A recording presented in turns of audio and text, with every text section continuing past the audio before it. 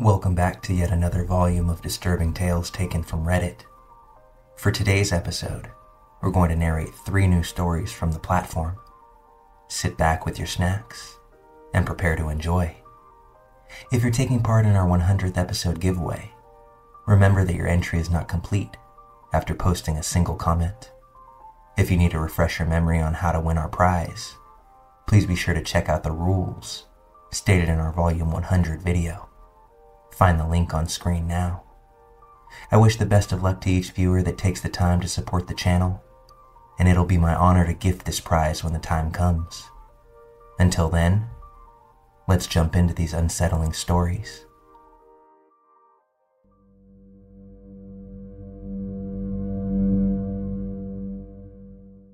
When I was in high school, I had a strange encounter riding my bike home from work. When I was a senior, I worked at a Target store from about 4 p.m. until 10 p.m., 4 to 5 nights a week. After helping close the store, zero out the registers, and other final closing tasks, my coworkers and I were usually out of the building and on our ways home before about 10:30.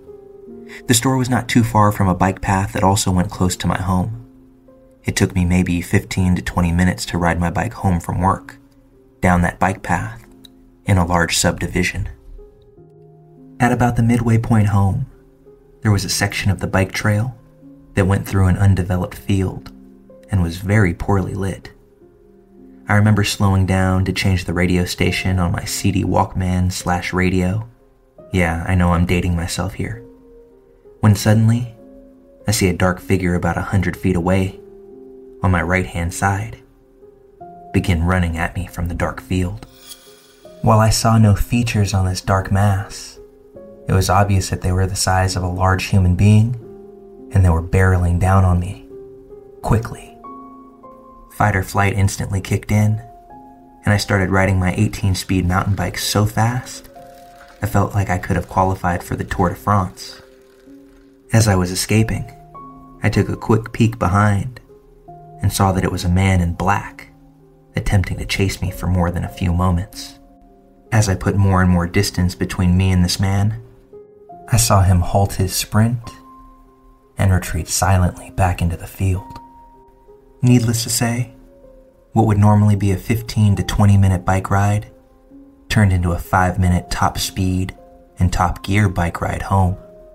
I obviously didn't sleep very well that night, and I still occasionally think about that encounter in my darker moments. The 2 main questions that fill my mind are, what did they want? And what would they have done had they caught me? I'm glad to not find out the answer to either one of those in this lifetime.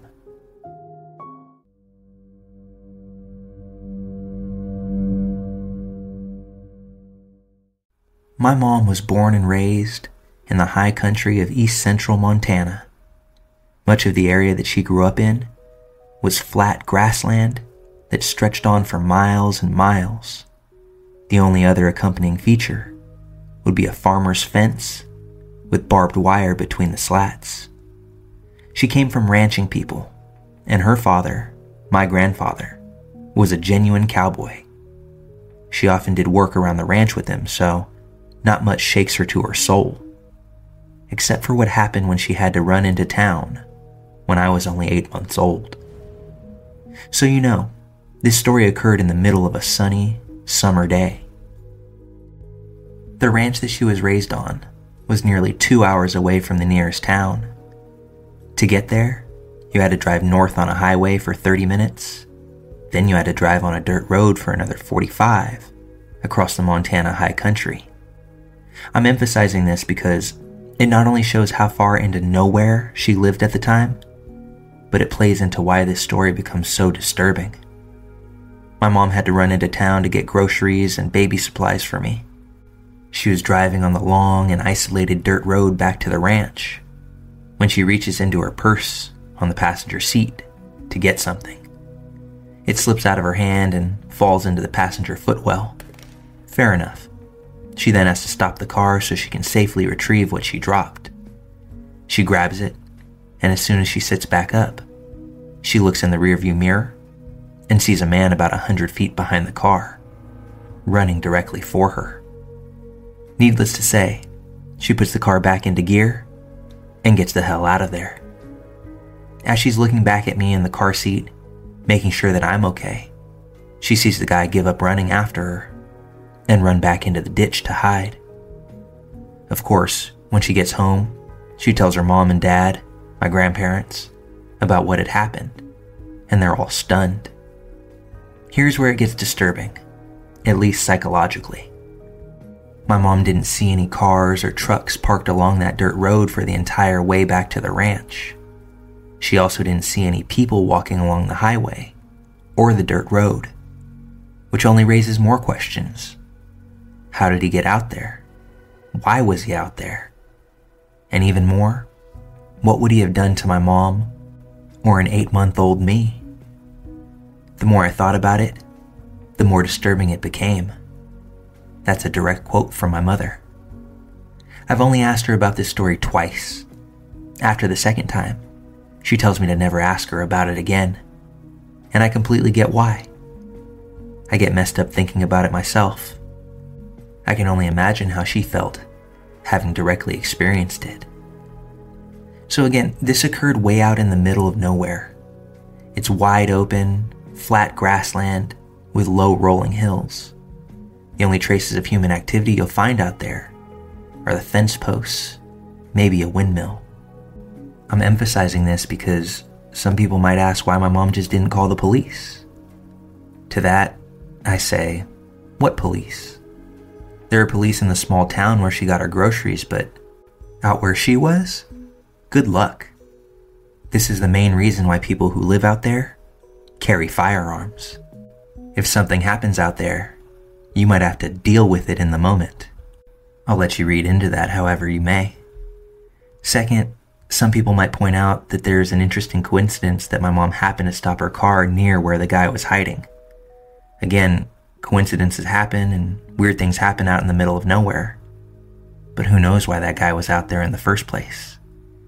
Rural Montana is not a place where you go casually to hang out, unless you actually live out there, know someone who lives out there, or have some business with someone out there.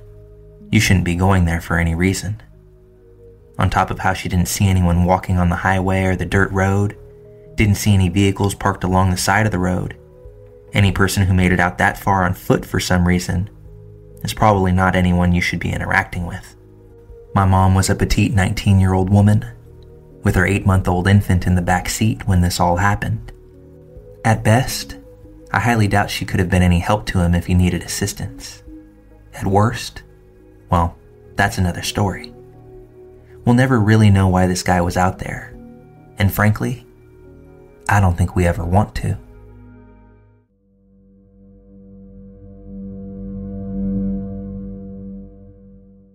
This happened around 6 years ago. My family owns a flower and produce shop, and we travel to farmers markets sometimes. Most of the family are not well enough to pick the garden or do heavy loading, so we often have to hire people for the summers. My uncle hired this guy, who we'll call Kevin. Kevin was in his late 30s, maybe early 40s, and down on his luck. He was going through a divorce and needed some extra income. He was very nice, almost too nice. He was actually camping on our land because his ex-wife-to-be was to have their house. At this time, I was 16 or 17 years old. Well, one day, we were working the farm.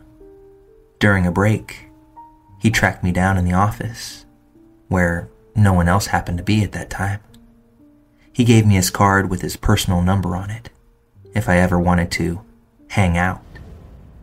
He was very insistent that we should do it that day after work, actually, and kept nagging me for my phone number. I was immediately creeped out by this, politely told him we would see, just to get him away from me. I want to clarify right now that he knew I was underage. I immediately told my mom, who kind of brushed it off. But he gave me off vibes.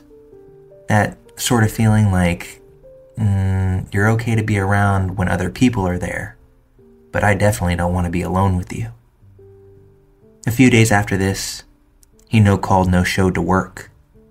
We called a few times, went by his camper, but there was no sign of him anywhere.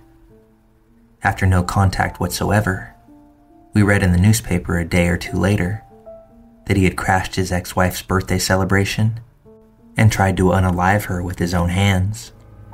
She drove to the nearest police station, and he gave chase, actually crashing into parked police cars in his haste. Fast forward to this day, he's still in prison, and I'm still glad that I didn't have to hang out with him. Listen to your gut, everybody. It won't lead you astray.